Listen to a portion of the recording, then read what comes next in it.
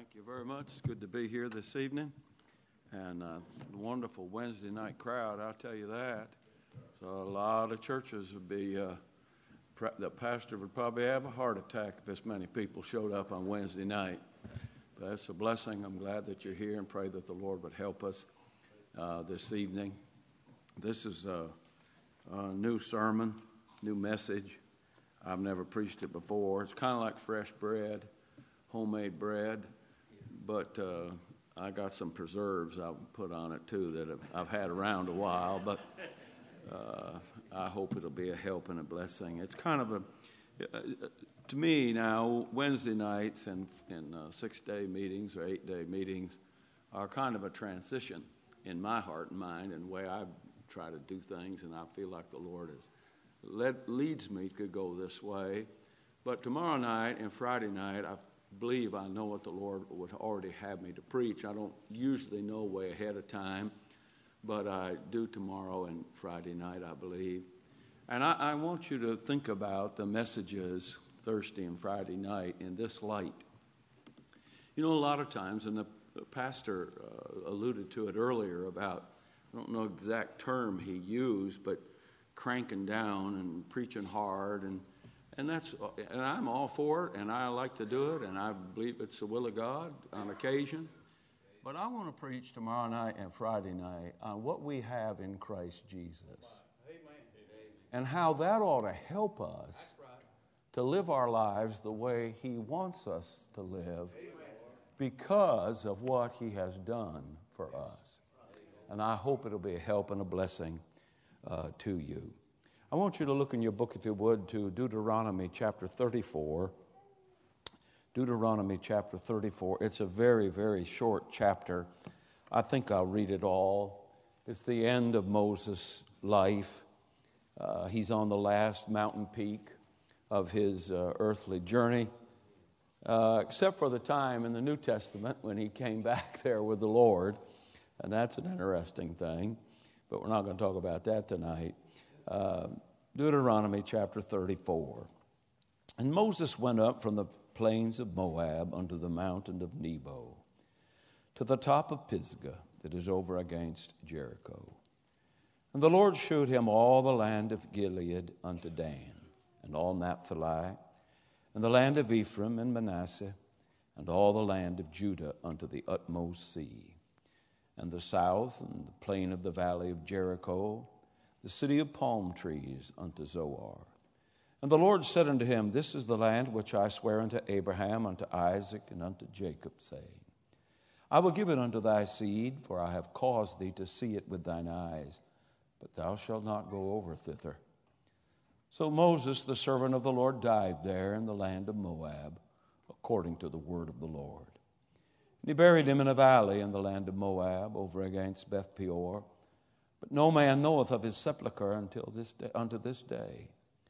And Moses was 120 years old when he died. His eye was not dim, nor his natural force abated.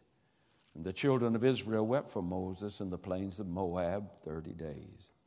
So the days of weeping and mourning for Moses were ended. Joshua, the son of Nun, was full of the spirit of wisdom, for Moses had laid his hands upon him. And the children of Israel hearkened unto him, and did as the Lord commanded Moses.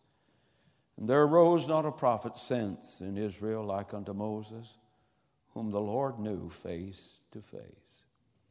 And all the signs and the wonders which the Lord sent him to do in the land of Egypt to Pharaoh, and to all his servants, and to all his land, and in all that mighty hand, and in all the great terror which Moses shewed in the sight of all Israel. I want to talk to you tonight. I'm not overly familiar with this term. I hear kids say it. I hear young people say it. I see it in the paper sometime. And so I had to Google my title,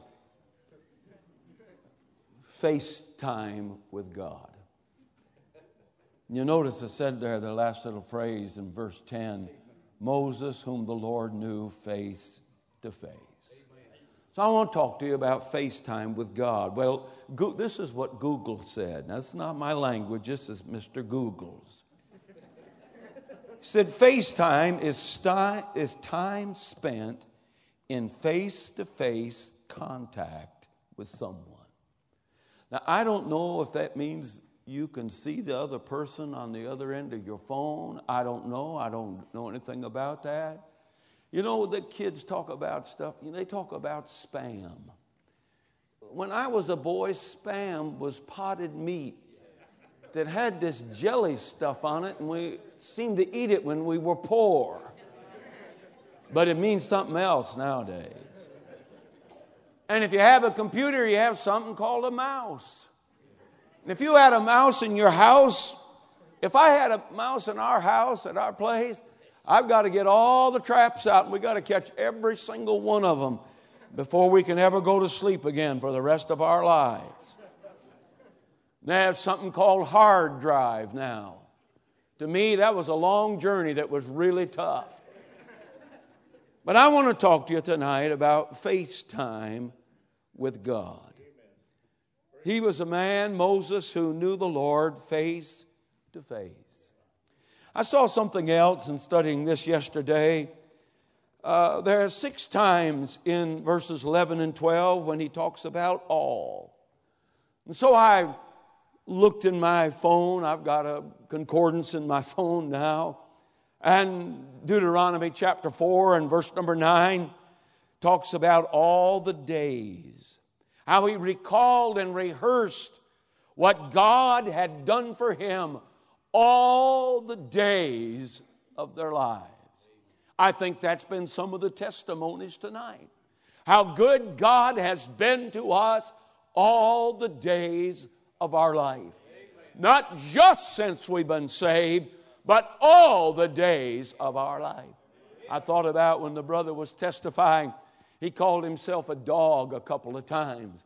And I thought about that. You know, the Lord, us Gentile dogs, we at least get to eat the crumbs that fall from the master's table. God takes care of his own. I read there in the 10th verse of chapter 4, all the days that they feared God. In chapter 6 and verse 2, all the days that they kept God's statutes.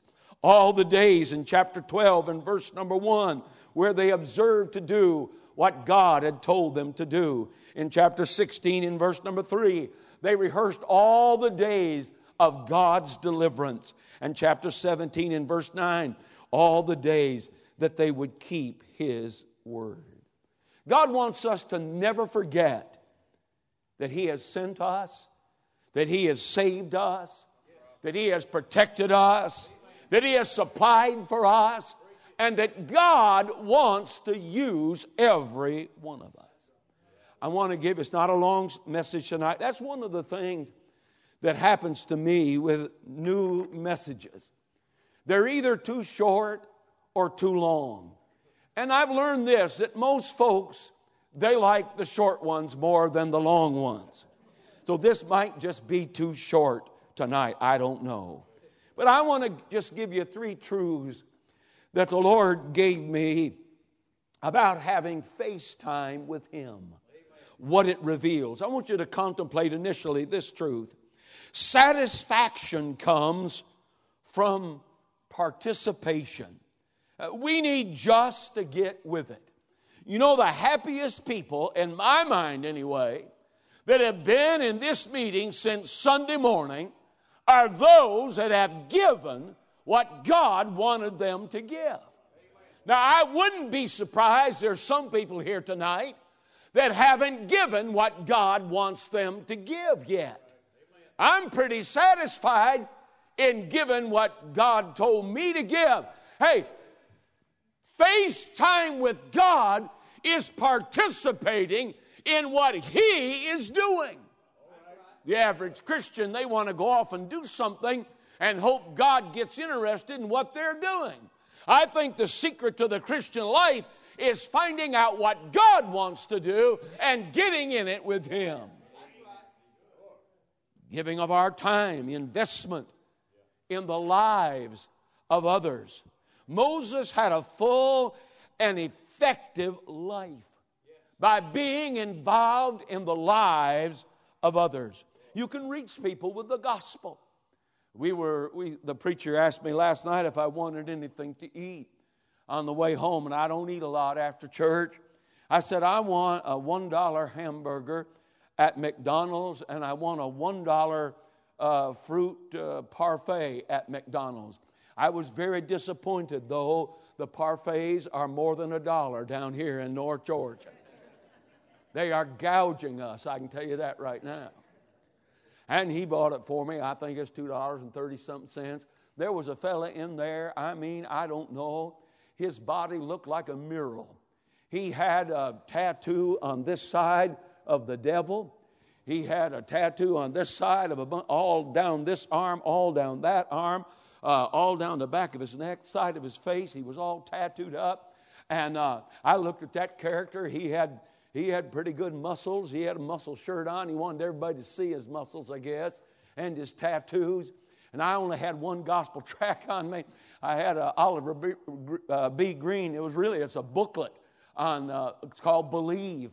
And I went over to the fella and I said, I'd like to give you a little gospel to read. And he took it, and the preacher knew him. Preacher and him were buddies, I guess. They used to run together.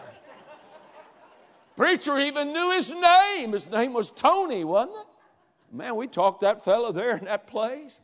Hey, if I'm going to have some face time with God and meet with Him face to face, I've got to participate in what He is interested in. You can too. You can too. You can be a part of what God's interested in. In second place, I want you to consider that authentication is derived from a life of humility.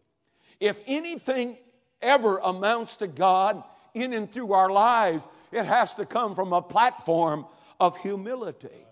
The Bible says about Moses in chapter 12 of the book of Numbers, in verse number 3, that he was very meek, that he was one of the meekest men, if not the meekest man in all the earth. When you do what God wants and not what you want, and you are doing all that He desires of your life, there's a great fulfillment of the destiny that God has planned for your life. I think we ought to live a life that makes God smile. We ought to do things that put joy in God's heart. I got another little sermon I'm working on. I found a verse, I think it's over in Joel chapter 2, and it talks about God singing. I never noticed God did a lot of singing. And I thought about that, and there's singing all through the Bible. And we've had great singing here this week in the meeting from the choir and the specials. It's just been wonderful, the music, the singing. And Jesus sang, the Bible says there, when they went out under the Mount of Olives after the Last Supper, they sang. And when we get to heaven, you talk about being a singing crowd and a singing choir. We are going to be one when we get up there, doing what God wants. Sad to say, I see a lot of Christians in life, they rebel. They rebel against what God wants. They believe a lie about themselves. When we believe a lie about ourselves, I think part of that is ego, and it morphs into pride. And we get disappointed down the road of life because we have an overemphasis on what we want and not what God wants. I read this. I don't write a lot of notes in my Bible, but Moses was 120 years old there in verse number 7 when he died. His eye was not dim, nor his natural force abated. I thought about that. He didn't need glasses nor a wheelchair. His eyes were just like they were. He had 20/20 vision, I guess, and his natural force was not abated. He could get around. His vision and vitality were unequal because he had spent some face time with God. And in verse number 6, I can see there that God's the only one who will ever be able to visit Moses' grave. He's the only one that knows where he was buried. He never told anybody else. I'm saying tonight, one of the greatest things that I could compliment a Christian on being is being real. Just be yourself. be what God has developed in your life. We don't have to be like someone else, sing like someone else, preach like someone else, look like someone else. We can be what God made us to be. God came into this world in magnificent insignificance. He robed himself in flesh in the person of his Son, the Lord Jesus Christ. And he came into our hearts and lives to rearrange some furniture in our life, and right across the for sale sign of our being bought, we have been bought with the blood of Jesus Christ. We realize now that he stands in the cathedral of our soul and he speaks to us from the scroll of memory inscribed in our minds. Sure, the sharpened sword, and it's been sung about a little bit tonight, the sharpened sword of sorrow may pierce your soul, but it's been sterilized, thank God, by the oil of the Spirit of God. And these heartaches are sanctified, and the pains of death are loosed, for there is no sorrow, no slight, nor sickness that heaven cannot heal. That's going to be the greatest healing campaign in the history of the world when the rapture takes place. Spurgeon said this, I thank God for every storm that has wrecked me on the rock Christ Jesus. Randy Pike, my good friend, ancient man, he said this, the final duty for Christ, our last ministry, is to die with integrity and honor. God help us to recognize the magnitude of the rare privilege it is to be a born-again child of God. We are not in the majority tonight, but we are a blessed minority that God has saved by his marvelous grace. I told you this wouldn't be very long because I'm at my conclusion. Our perspective comes from the joy in living a life well lived for him. Now forgive my personal testimony. Preacher talked about the book about our family, and he talked about, I think Sunday, a little bit about my little sister who died on March the 28th, 2011. I can hardly believe, over 7 years ago. Now she passed away, not quite 50 years old. Spent half of her life in New Guinea, her and her husband. Had her funeral. All of her brothers spoke. All 5 of us boys spoke. My dad spoke. Her husband, John, who is still a missionary there in New Guinea, he spoke. When he preached a message that day, did a tremendous, tremendous job. I think the best job of any preacher that I've ever heard who had to preach his wife's funeral. But he didn't, most times when your mate dies, if you're a preacher, your wife dies or whatever, you have a funeral 2 or 3 days later or so, maybe a week at the most. But he had 30 days before they could get her body back to the States from Brisbane, Australia, where she died there in hospice care. And he said when he preached, he said, my wife had told me, now this is, you'd have to know my little sister. Really, I'll just be frank. I'll throw this in because I got time. Little sisters are a pain in the neck, just to be honest with you. I was 15 years old when she was born. I hardly knew the little brat. And she was spoiled. And I don't think she ever got a licking and that's probably what was half the matter with her. She should have got some along the road of life. I could have turned her in a few times myself. I guess I should have. But she told him in the Bible what portion of Scripture to preach her funeral from. She had it all outlined. She had the message for him. Maybe that's why it was easier for him. I don't know. But he said that he knew the portion of Scripture that he was to preach from, and so he got her Bible to preach it from, and he said, when I opened her Bible, a piece of paper fluttered to the floor. And he said, I reached down and picked up that piece of paper, and on that piece of paper was a title, and the title of the 10 things that were on that page were the 10 things that I love. So she wrote, number one, I love my Savior. Now, any born-again child of God, that would have to be number one. I love my Savior. Oh, how I love Jesus tonight. I love my Savior. And she said, number two, I love my daughter. Now, they did not have any children of their own. A chief there in New Guinea was so enamored with her, my little sister, and her husband, that along the course of life, he gave his granddaughter, when she was just a little baby, he gave that granddaughter to my sister and her husband to raise her for God.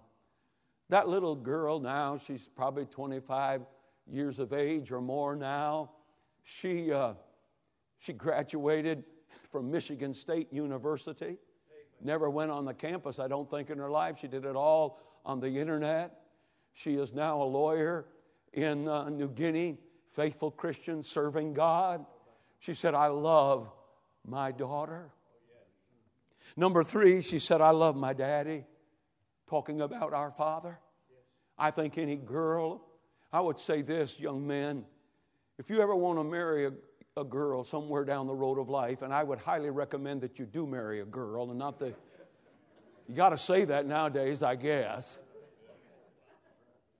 If you ever marry a girl, one of the things that you need to really, really look at is how she treats her father.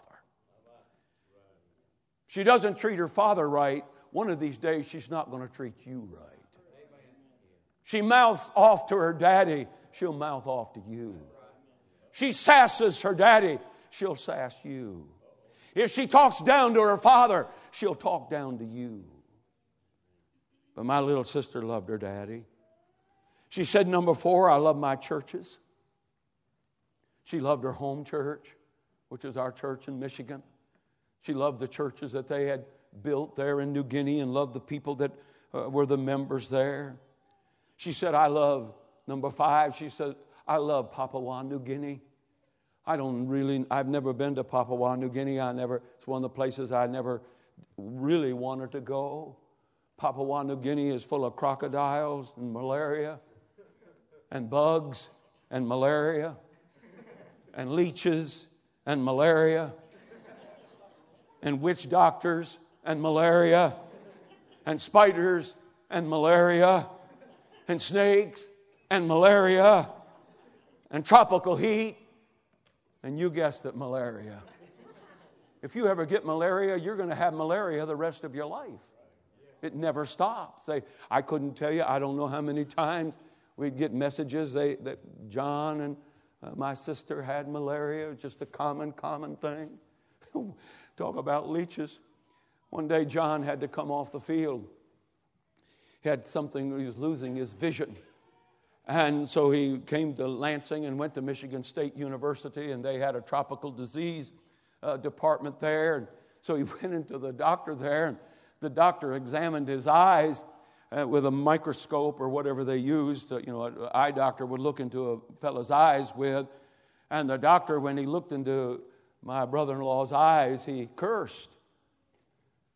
For in my brother-in-law's eye was a leech that had affixed itself to his eyeball and was sucking the fluids out of his eyeball and taking his vision.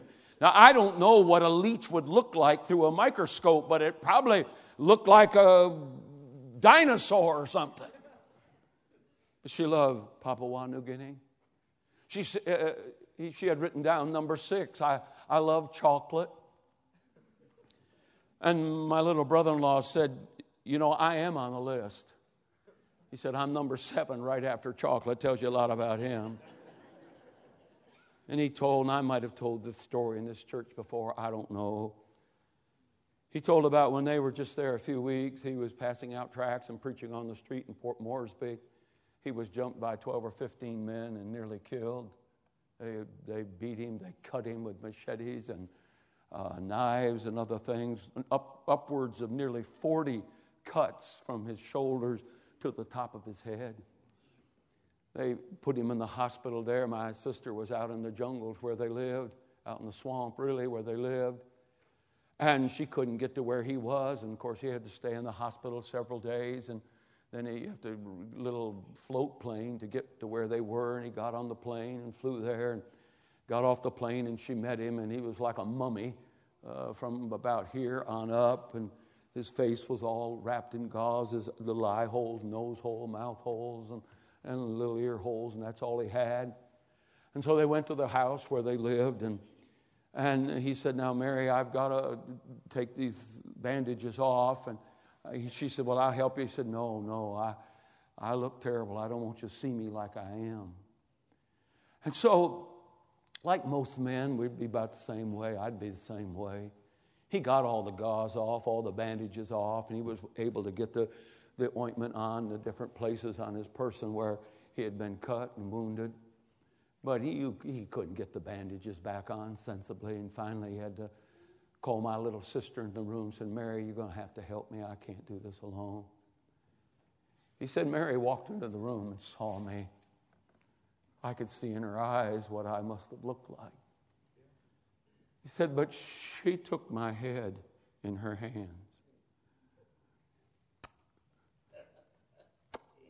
and kissed all of those nearly 40 open wounds. He said then she stepped back a little bit with my blood, dried blood, and ointment on her chin and lips and said, John, you're the most handsome man in the world to me, and I love you. I love my husband, she said. She said, I love my school, and they have Christian schools now all over the country. She said, I love my Bible, number 9. Who wouldn't love this book? Who wouldn't, as a child of God, who wouldn't read this book every single day? You may not read it as much as a preacher reads it, but you ought to let that book bathe your soul to some extent every single day of your life. You talk about having some face time with God. That book is chock full of God. And if you get that book in your life, you're going to be chock full of God. He'll help you. And then number 10.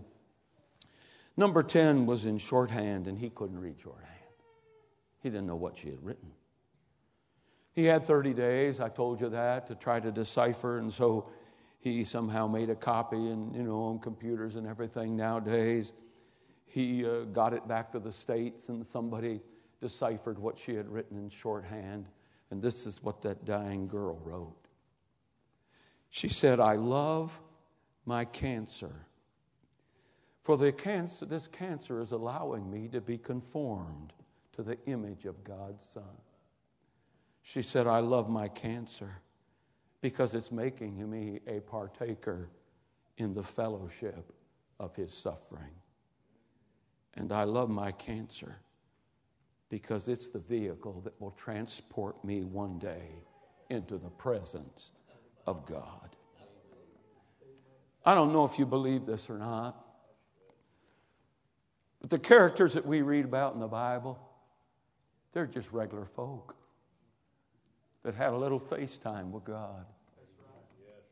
That spent a little more time with Him than they do with NBC and CBS and ESPN and all the rest of the foolish numbers. They spent a little bit more time with Him than the foolishness of this old world. I don't know how much time you spend with Him, but the more, the better. I don't think you could get too much of God. I don't think you can get too much of the Bible. I don't think you can get too much of the Holy Ghost. I don't think you can get too much of Jesus and His love and the rapturous care that He has for all of us. I pray tonight that somehow we could get it in our hearts and minds, the importance, the necessity, the opportunity, the privilege that we have to spend some time face to face with Him. Let's bow our head and close our eyes. I don't know where you are in your Christian life. I don't know how interested you are in it all. I'm very interested. I'm enamored with it. I'm excited about it. I'll be 70 years old next year. I'm more excited about Him tonight than I ever remember in my whole life. I'm not getting less interested. I'm not sitting on my laurels. I'm not counting on past blessing to help me with today's problems. I'm looking for Him every day, every moment, every minute, moment by moment, second by second. He's always there to help us. And I don't know where you are in life. I don't know. Maybe you're facing a problem at the house. Maybe you've got a situation in your life. Maybe you've got some health issues. I've had some. You've had some. We've all had some. Maybe you got some financial problems. Maybe you got a spiritual problem. You've been a little negative about this week even. Something's bothered you. Something's upset you. Maybe at work things aren't going all that great. I think it'd be good tonight, it's not my language, to have a little FaceTime with the Heavenly Father. Face to face with Him. Look into His marvelous face. He speaks to our hearts. Does what needs to be done in our lives. Let's stand to our feet as they play. A few people have come. Maybe you need to come tonight. Get in this altar. About whatever God's talking to you about.